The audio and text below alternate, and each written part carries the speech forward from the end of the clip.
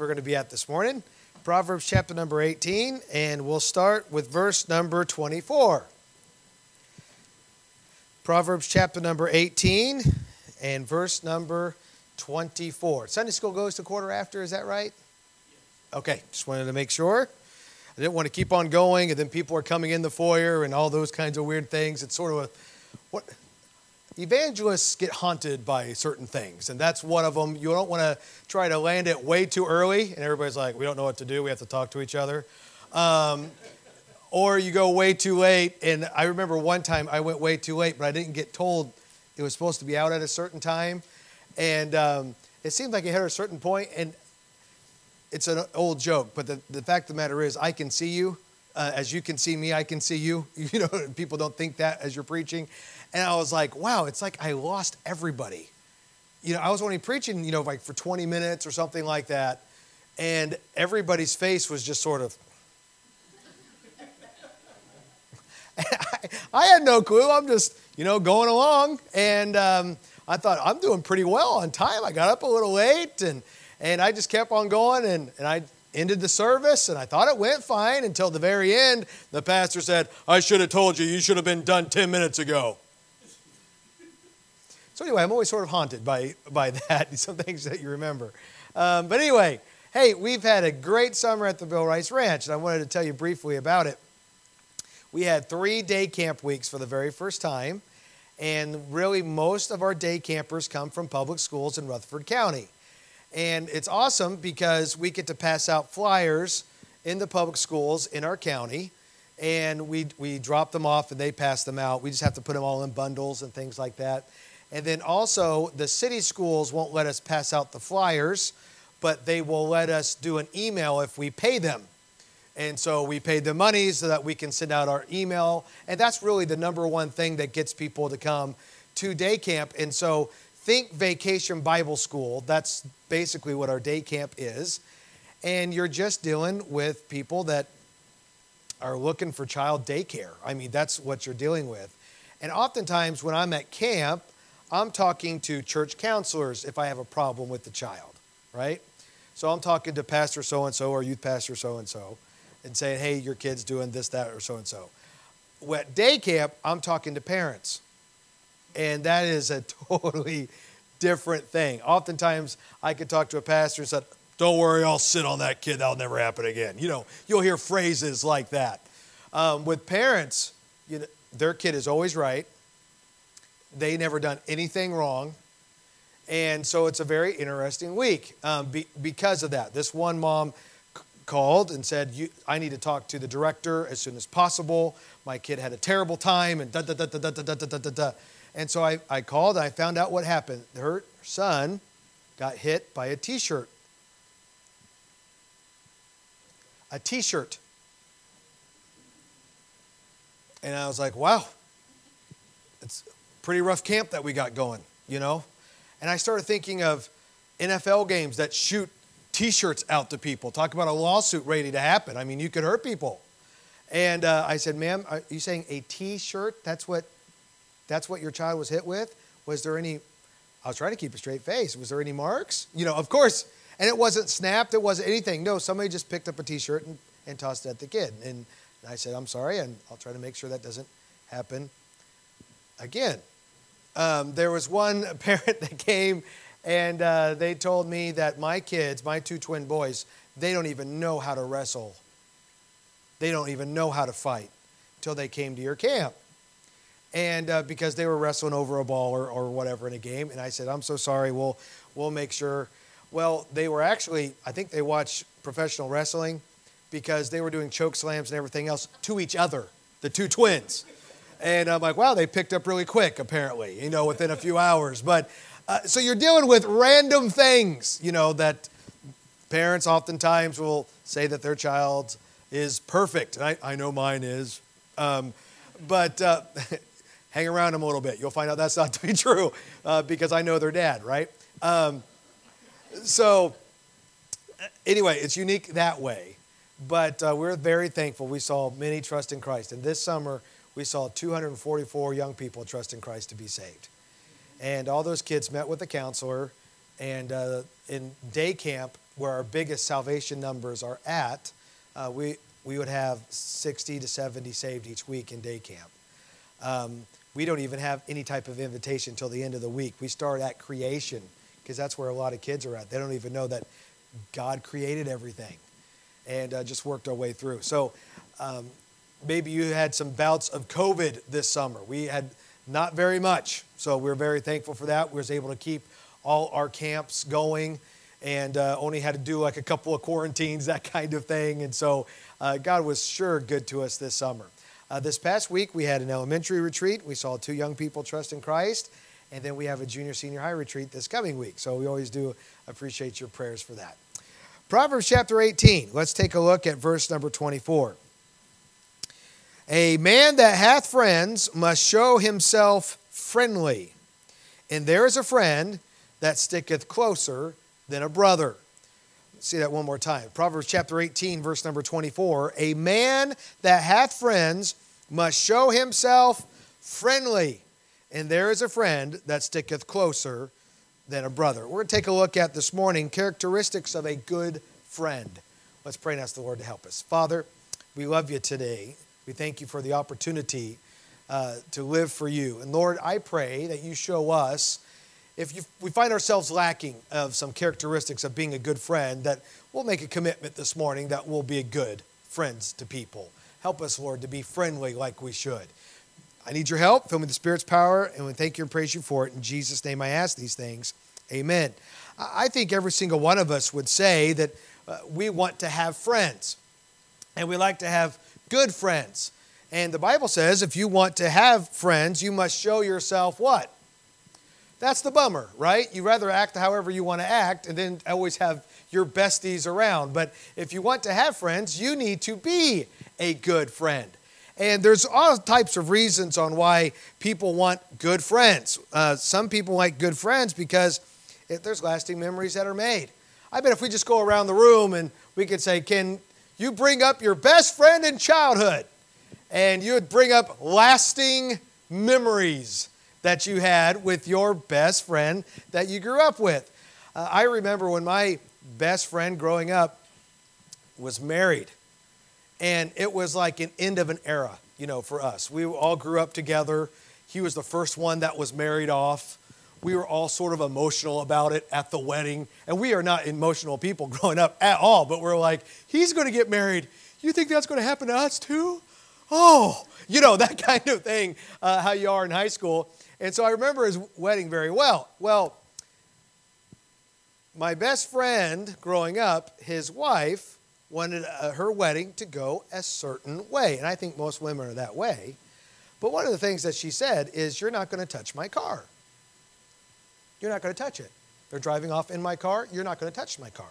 You're not going to put soap on it. You're not going to put tin cans on it. You're not going to do anything to the car. So here's us. Most of us grew up together, going to church together. Some of my friends are even their brother to my friend and all these things. And she turned and looked at us and gave us the pointer finger and said, you're not going to touch my car, so if you think you're going to do anything, forget about it. Well, it went from sob story to, oh, Jason's getting married, we'll never see him again, to, what'd you say? Do what? Oh, we're going to touch your car. That kind of thing, right? She challenged us. And so she locked up the car in her dad's garage. They had an alarm on the house. There is no way we can touch the car. And that irritated us. I mean, we enjoyed the wedding, but we kept staring at the car saying, she won. Not only did she take my friend, but she told us off and she got away with it. Those kinds of things that you feel in high school. I don't feel that way anymore, of course. Okay. So they drove off and the wedding was great and yada, yada, yada. And Pastor Combs was the father of the best friend, and he took us all out for pizza. So we're all sort of licking our wounds a little bit that this girl comes in, tells us off, we're not going to touch her car, and we weren't able to touch it. And we're there, about 20, 25 of us at Pizza Hut, and we're like, man, we're terrible. We've lost our touch. I can't believe this happened to us. And I wonder if they're staying close by. And Pastor Combs is a very quiet guy. And he said, I know where they're at. And we sort of looked down and we said, you know where they're at? Yep. Took a bite of his pizza real slow.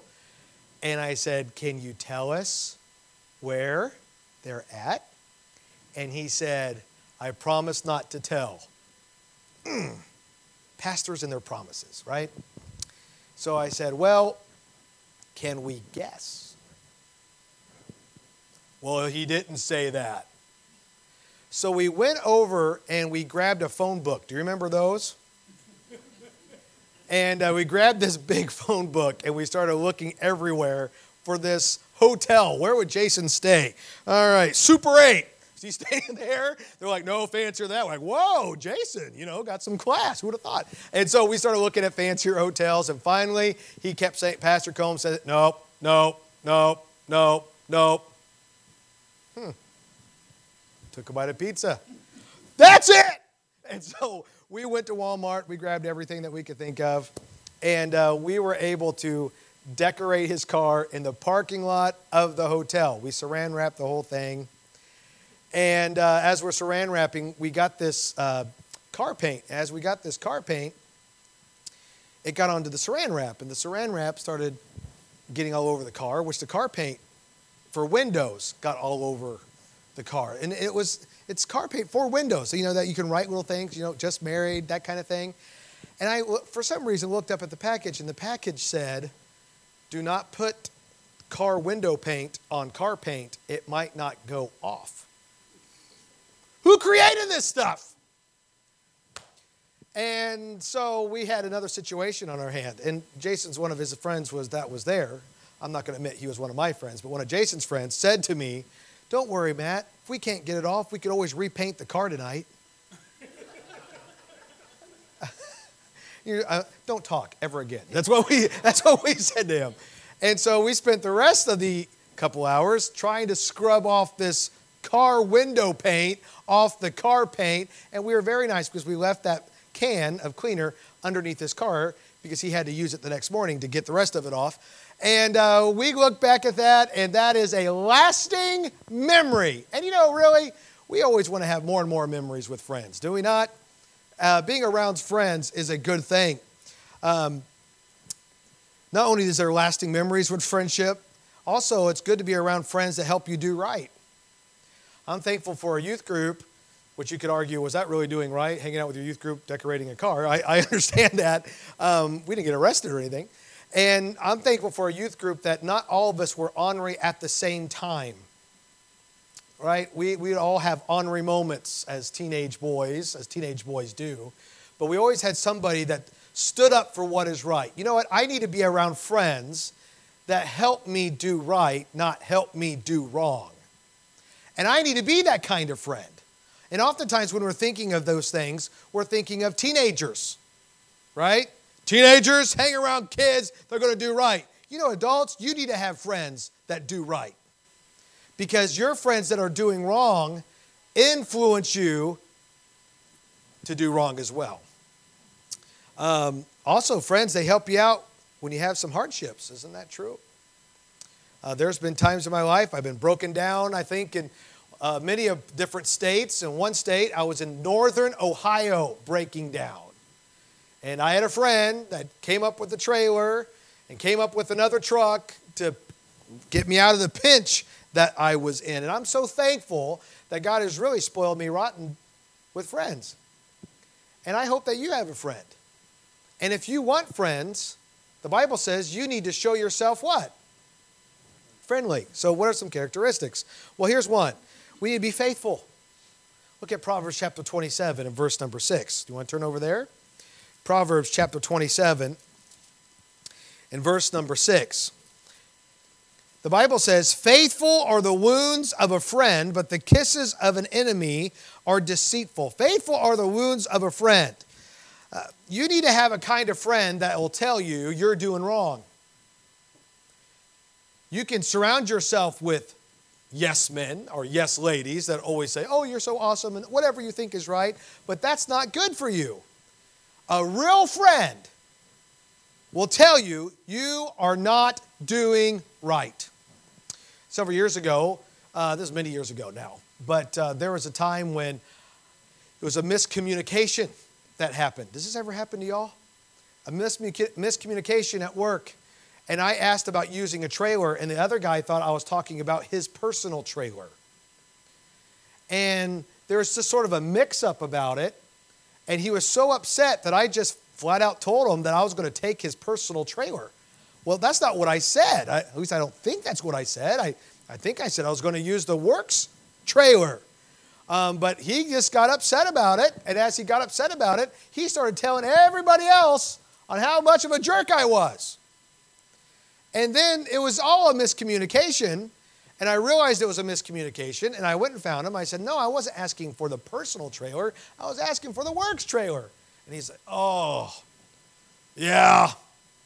Okay, I'm sorry about that. And you know how guys can be, we're a little gruff to each other sometimes. And I never really got a full apology, I felt like. I'm a wounded person because he was cranky about that. And because of that, I decided to tell everybody else on how much of a jerk this guy was. So this guy misheard something and was upset about it. I was hurt that he went and told everybody about it. And so I went and told everybody about how this guy hurt me. I wasn't being the right kind of friend. And I was telling another friend about how this guy hurt me. And I always said this nice little clause that us Christians can say. I'm over it, but let me tell you what happened. So you can pray for this person better. So I said, I'm over this, but he did this and this and this, and I didn't do this, and da-da-da-da. I'm over it, though. And my friend looked at me and he said, could have fooled me. Talk about a torch. Have you ever had a torch happen to you? That's a torch. And that's all he said. And we were driving the golf cart. And the Holy Spirit got a hold of my heart. And I'm thankful I had a faithful friend. That's the kind of friend we need to be to each other. A good friend is not only faithful, a good friend also rejoiceth with you. In Luke chapter number 15, there is the story of the shepherd that lost the sheep. And there's the story of the lady that lost the money and then she found it, right? And the Bible says she went and she called her friends and her neighbors saying, rejoice with me, for I found which was lost. Remember that story? You know, as a good friend, you should be able to rejoice over your friends' successes. But so often, the first time we see somebody have a new car, what do we say to ourselves? Well, I'd like to have a new car. Why do they get a new car? Well, I know why, because they're loaded. Yeah. And then they say, hey, did you see I got a new car? Oh, yeah, super nice. Do you look at all the different options? And the newer the car, have you noticed the bigger the screen on the inside? And I remember when my television was that size, right? And people have that in their cars now. And they look, it can do this, and look at this. And look, it needs to go over terrain. You just push a button. It goes higher. Or you want to go lower. You know, that all these kinds of things. And you're like, oh, I'm so happy for you. And then you go tell other people, oh, did you see their new car? I think everybody did. Mm-hmm. You know what? You're not being a good friend. Rejoice with them. Rejoice with them. It's like when somebody loses a little weight. Now, this has never happened to me before, but I hear this happens to people. And they lose a little weight, and they want to go and tell people, I've lost this much weight, right? Oh, thank you. I found it. Don't be that way. Rejoice with them. Rejoice with them that do rejoice. It's okay. Be a good friend. Be happy for people. Hey, we got a job promotion. Good for you. You can say things like that. Be a good friend that way. A friend is faithful. A friend rejoiceth with you. A friend, listen, a friend improves you. A friend improves you. Look at Proverbs chapter 27 and look at verse number 17. Proverbs 27, verse 17. Iron sharpeneth iron, so a man sharpeneth the countenance of his friend. You should be improving your friends, not dulling them, sharpening them, encouraging them. When people walk away from you, they should feel encouraged that they've been with you. Not, wow, that was a load to deal with. Now, is a friend supposed to help you carry the load? Yes, there's times like that. But if you're known as the person that always takes the air out of the room, you're the person that's always being weighty towards people and how terrible everything is and those kinds of things. Friend, we have victory over these things, and it's through our Savior, Jesus Christ. So every once in a while, let's improve the countenance of our friends. A good friend is improving you. Number 4, a good friend endures to the end. A good friend endures to the end. Now I'm not saying, even if we are doing terrible things and living in sin and keep saying to them, oh, you're still doing great. I'm not saying that. Remember the first part. Faithful are the wounds of a friend. We need to be this way. But I think of the friendship Jonathan and David had.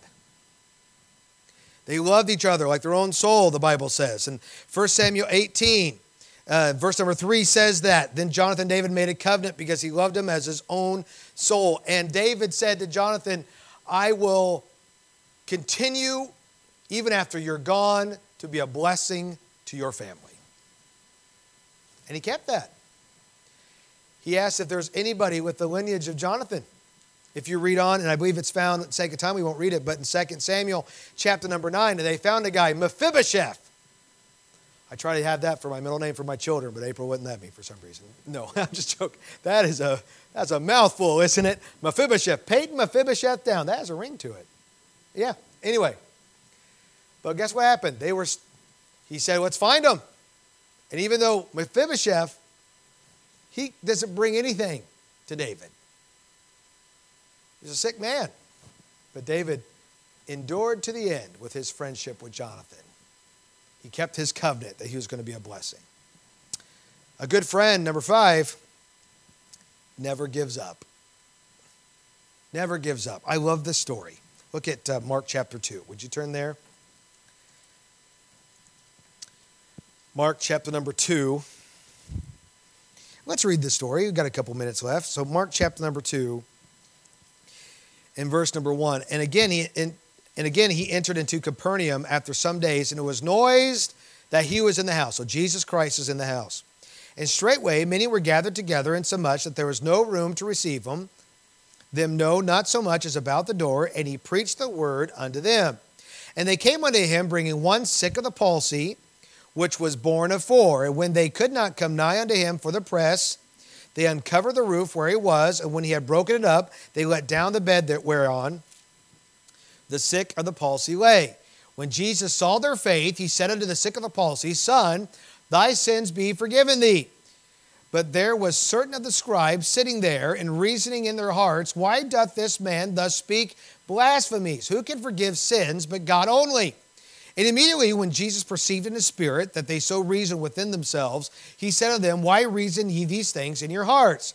Whether it is easier to say to the sick of the palsy, Thy sins be forgiven thee, or to say, Arise and take up thy bed and walk.